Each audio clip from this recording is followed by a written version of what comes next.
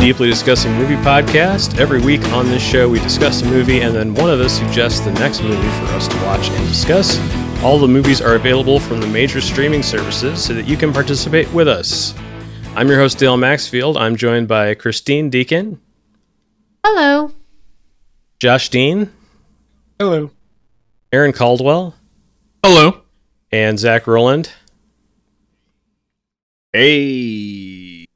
This week we are discussing the movie Violet and Daisy. It was Christine's suggestion. But first we're going to talk about what we've been watching lately. Aaron, what have you been watching lately? Recently I have been watching the show Prodigal Son, which just returned. Really? No pun intended. Yeah. And we're done. We're done. No, I really enjoy that show. The cast has a lot of chemistry and it's pretty good. Watched Zack Snyder's Justice League. Tried to binge Kong and Godzilla as many times as I could before it left HBO Max. And that's about it, man. All right. Josh, how about you? Well, I watched the first episode of a new Australian, God, I can't say Australian sitcom called Why Are You Like This? It's very Always Sunny in Philadelphia kind of vibe to it. It's just three horrible Seinfeldian people living their lives in Melbourne and screwing other people over as much as humanly possible. There's a drag queen named Paddington Bareback in the first episode. So, if that's your, level of humor, which it is mine, you'll probably enjoy this. It's, tangentially related to the Anti-Donna people, but they're not in it or anything. And thank God. Yeah, it's not as wacky as that. It's more narrative. These aren't sketches or anything. Anyway, but I kind of enjoyed that. I'm going to keep watching that, I think. And also watched a 1970s movie called Cockfighter. So feel free to bring on the jokes, boys. This was low-hanging fruit, man. Yeah, I know. Too easy, but it's about a cockfighter, a guy who takes his cock around and fights with his cock. Exactly, yeah. Yes, from town to town, and but he doesn't. Sorry, Christine, you're here with the guys now, and we're so sorry. I apologize in advance for everything that's about to happen. It's a dick joke, but he doesn't talk. The main character doesn't talk. And it's again Warren Oates, and this was directed by Monty Hellman in honor of his in memoriam for him passing away a few weeks ago. And Ed Begley Jr. is in it, a very, very young Ed Begley Jr. We just saw him. If you want to see him in overalls get into a fist fight, go see this movie. Also, it's very. It's got real cockfighting scenes in it. So it's been. I can't. When you say it, I just can't think anything other than penises aggressively hurting each other. There are very few penises hurting each other in this movie. I would say close to none. Maybe a half, but It's got a lot of animal cruelty in it though. So if you're not down with that, don't watch this movie. I am not down with it, but it was a fascinating watch. Also, Harry Dean Stanton plays a pretty big part in it too, if you like his stuff. So yeah, Why Are You Like This? And Cockfighter. Those are my recommendations. Nice. Well, hopefully it's not as bad as like Cannibal Holocaust or something like that. Right. Oof. Yeah. No ingested. Cocks. Although they do threaten to eat one of the cocks later. Yeah, that's true. Okay, there it is. Oh, and the jokes continue to write themselves. You just put that cock in your mouth. Zach, how about you? Some television I have been watching. let's see, Fear the Walking Dead. So, still on that train, Dale. I haven't got off those Walking Dead trains yet. Hooray. Yeah, he loves it. Not a whole lot No way. going on there. They have a new baddie. They got a new baddie, guys. It's the new Negan. So that's if that's my new name for that you. is The Walking Slow. Yeah, What are you gonna do? each their own.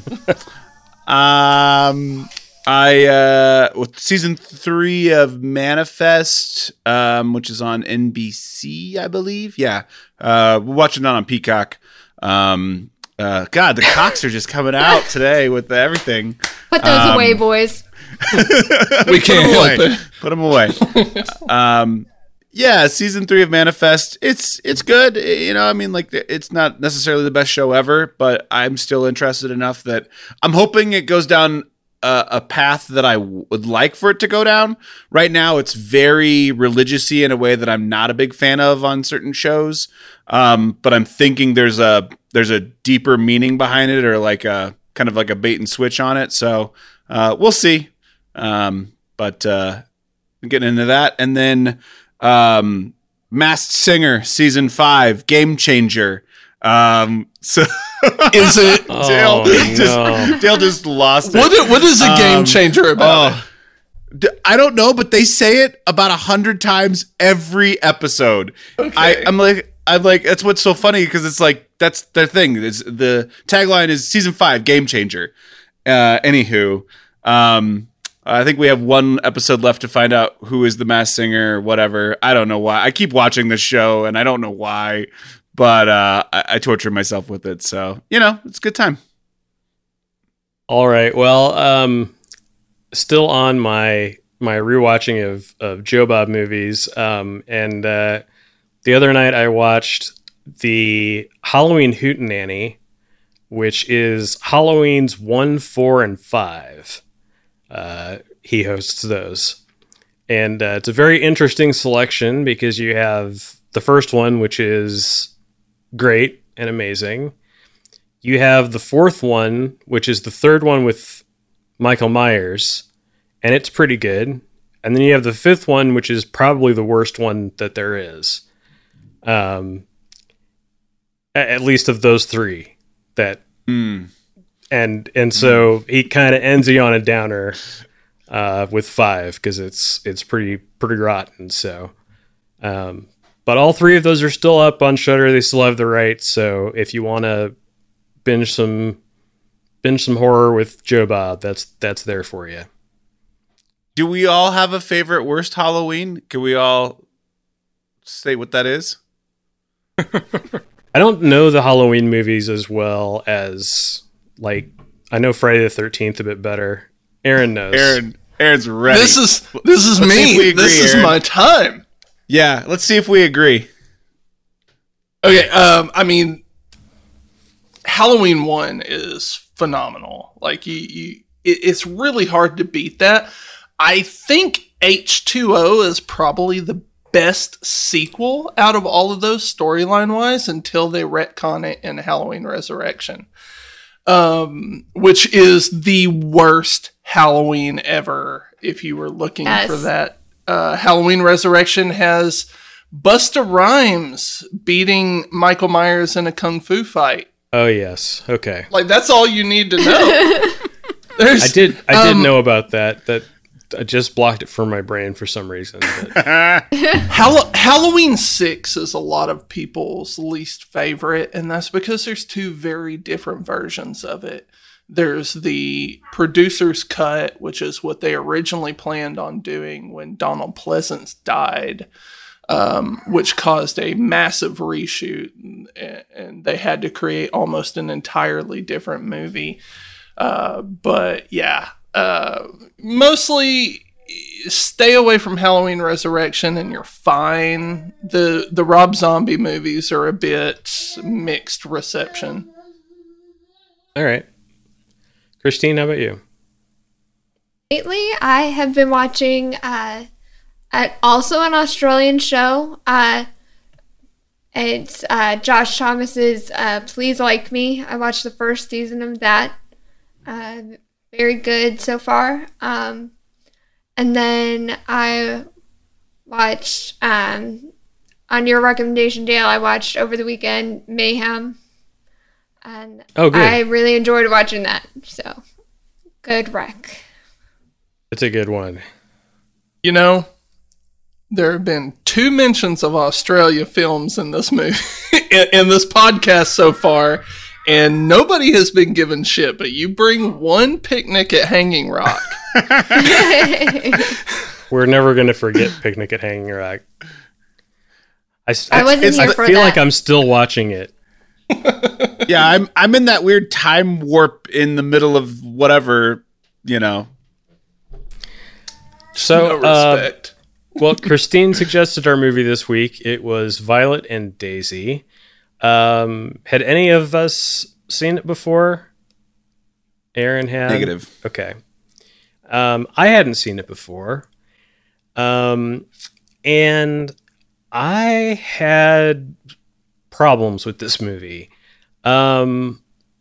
It's not bad, but it's got some issues.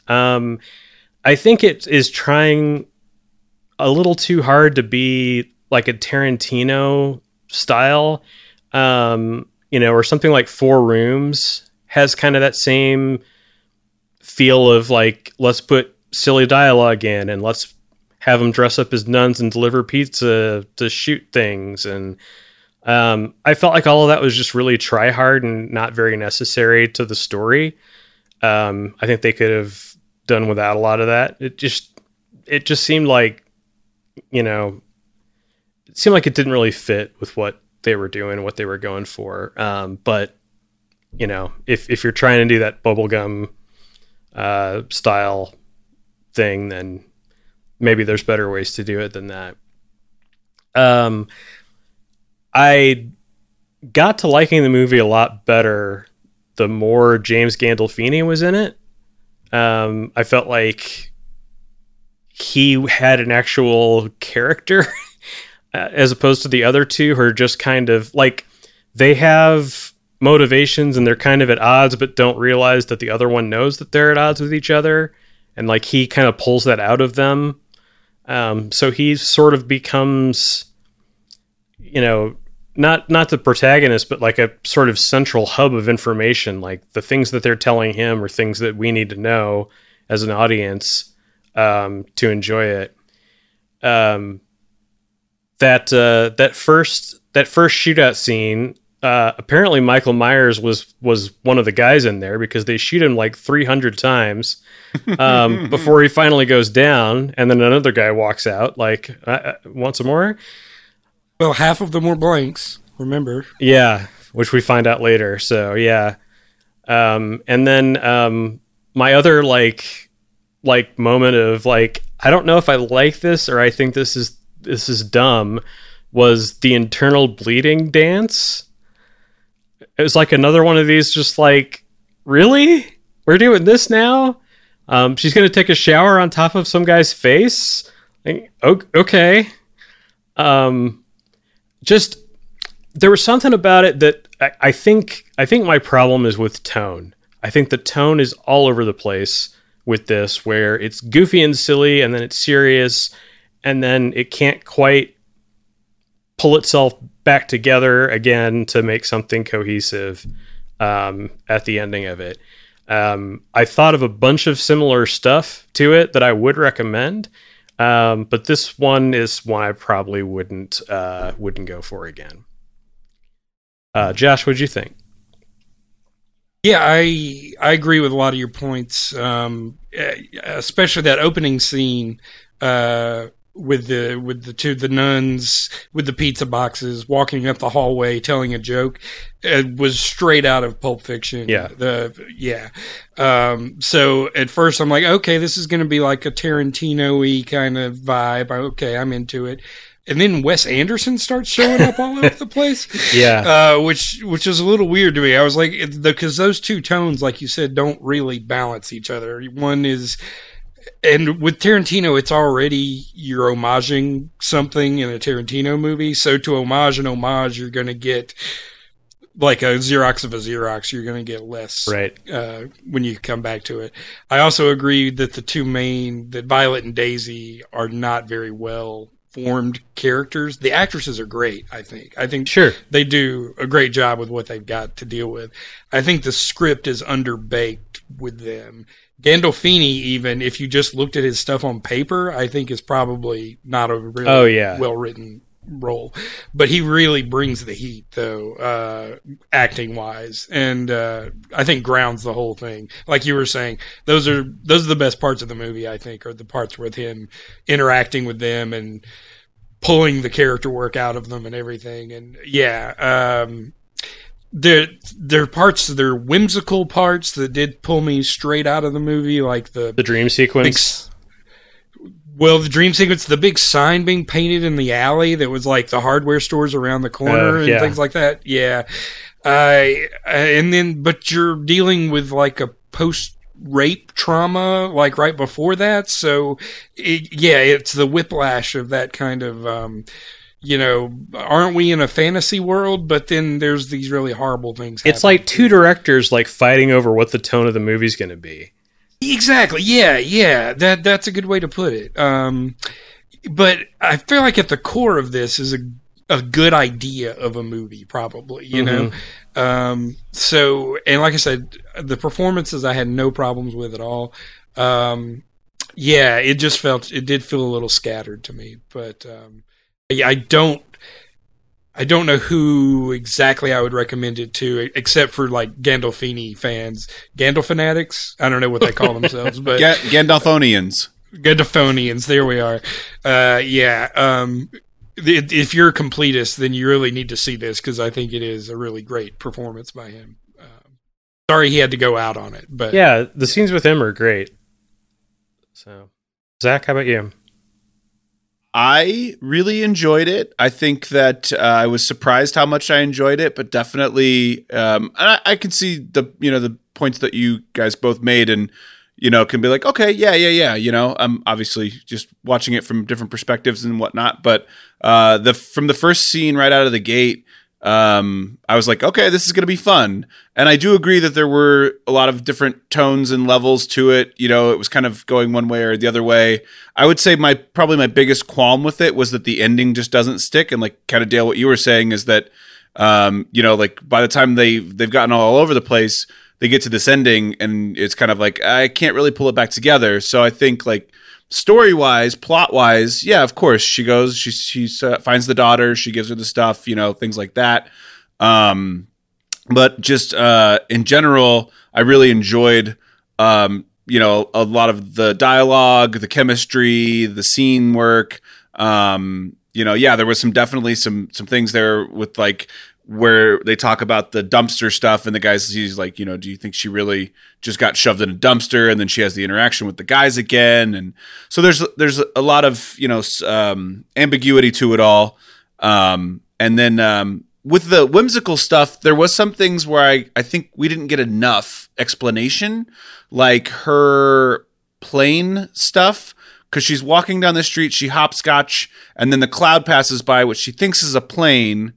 And then later she goes into this dream sequence with the plane, and Saoirse Ronan's character is a stewardess, and she's looking for Rose. We didn't really get a lot about Rose.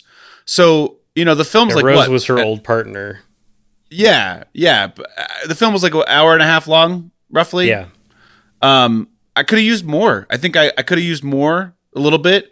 And I could have also watched either one way or the other way, either the more of like the crazy fun, like give me more of that up top, just the Tarantino-ness, and then, or go more into the story and give me more plot and give me more character and give me more depth. That's the direction I would have preferred, if it had been more serious.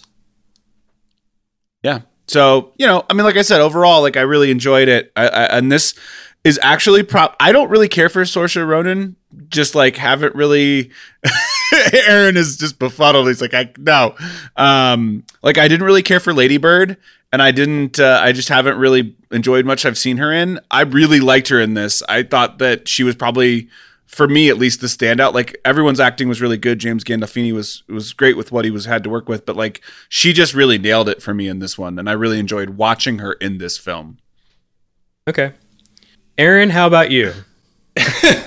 I like this movie. It's really fun to watch. I enjoy pretty much everything. 4-time Academy Award nominated actress Saoirse Ronan is in. Zach. Oh yeah, lean on the Academy as the arbiters of good taste. Okay, 5 British Academy Film Awards. What do you want? Aaron, name something else that maybe I haven't seen her in that I might like her in. See Brooklyn? I haven't seen Brooklyn. Brooklyn's I'll good. watch, Mary Queen that. of Scots. Byzantium was good. She even made Hannah watchable. Oh, that's right. She's in it's the film version of Hannah, right? Yeah. I like that. Were you okay. on? Didn't we record an episode on Byzantium? Yes, we did. I wasn't on that one. Okay. That was my suggestion. It's one of my favorite movies. This movie was very strange. It was like watching somebody who had once watched a Tarantino movie and was like, yeah, I can do that too. I'm not a huge Tarantino fan by any stretch of the imagination, but he still managed to kind of fail at it. That being said, I thought the performances of this movie pulled it above the writing and the directing. It was very scattershot, but Jesus, they were captivating, especially when Alexis Bledel, and I think that's how her name is pronounced, and Saoirse Ronan are just like, they're in the middle of a scene and then it cuts kind of far away and they're like playing patty cake and shit like that. It was very insane, but so fun. It's hard to see James Gandolfini at the end of his career. He looked so tired. He still gave a captivating performance, but gosh, he really dialed in the I'm on my final days stuff, and it kind of makes you wonder. But it is a movie I very much enjoy, and I think people should watch it. Okay, fair enough. Well, it's tradition on the show to say, what the hell, Christine? Why did we watch Violet and Daisy? So I'd watched this movie like around the time it came out, maybe a year or two after, because my boyfriend at the time was like, oh, it's James Gandolfini's last film. I have to watch James Gandolfini's last film. And I was like, okay, let's do it. Yeah. And I, at that time, had not seen The Sopranos. I didn't grow up with cable or anything, so I was like, okay. Sure. First thing I ever saw him in. Loved it. I grew up watching Alexis Bledel and Gilmore Girls, so it's like, okay, great performance by her. And then I had seen Saoirse Ronan in Lovely Bones, and she was really good in that. And I loved the movie the first watch through, and then when thinking about watching it again, I was like, okay, don't really remember a whole lot about this except for they're killers and they're going to kill James Gandolfini. So I went and watched it, and I got that same feeling about the two, like it feels like different directors and everything. The two tones, yeah. Yeah, the two tones. And so I did some research on it, and apparently he wanted to make it like a parody of a Tarantino film. Like, that's just ridiculous. Like, you can't parody a Tarantino film. Not successfully. And if that's what he's going for, that's probably what I was picking up on, was like the unsuccessful attempt.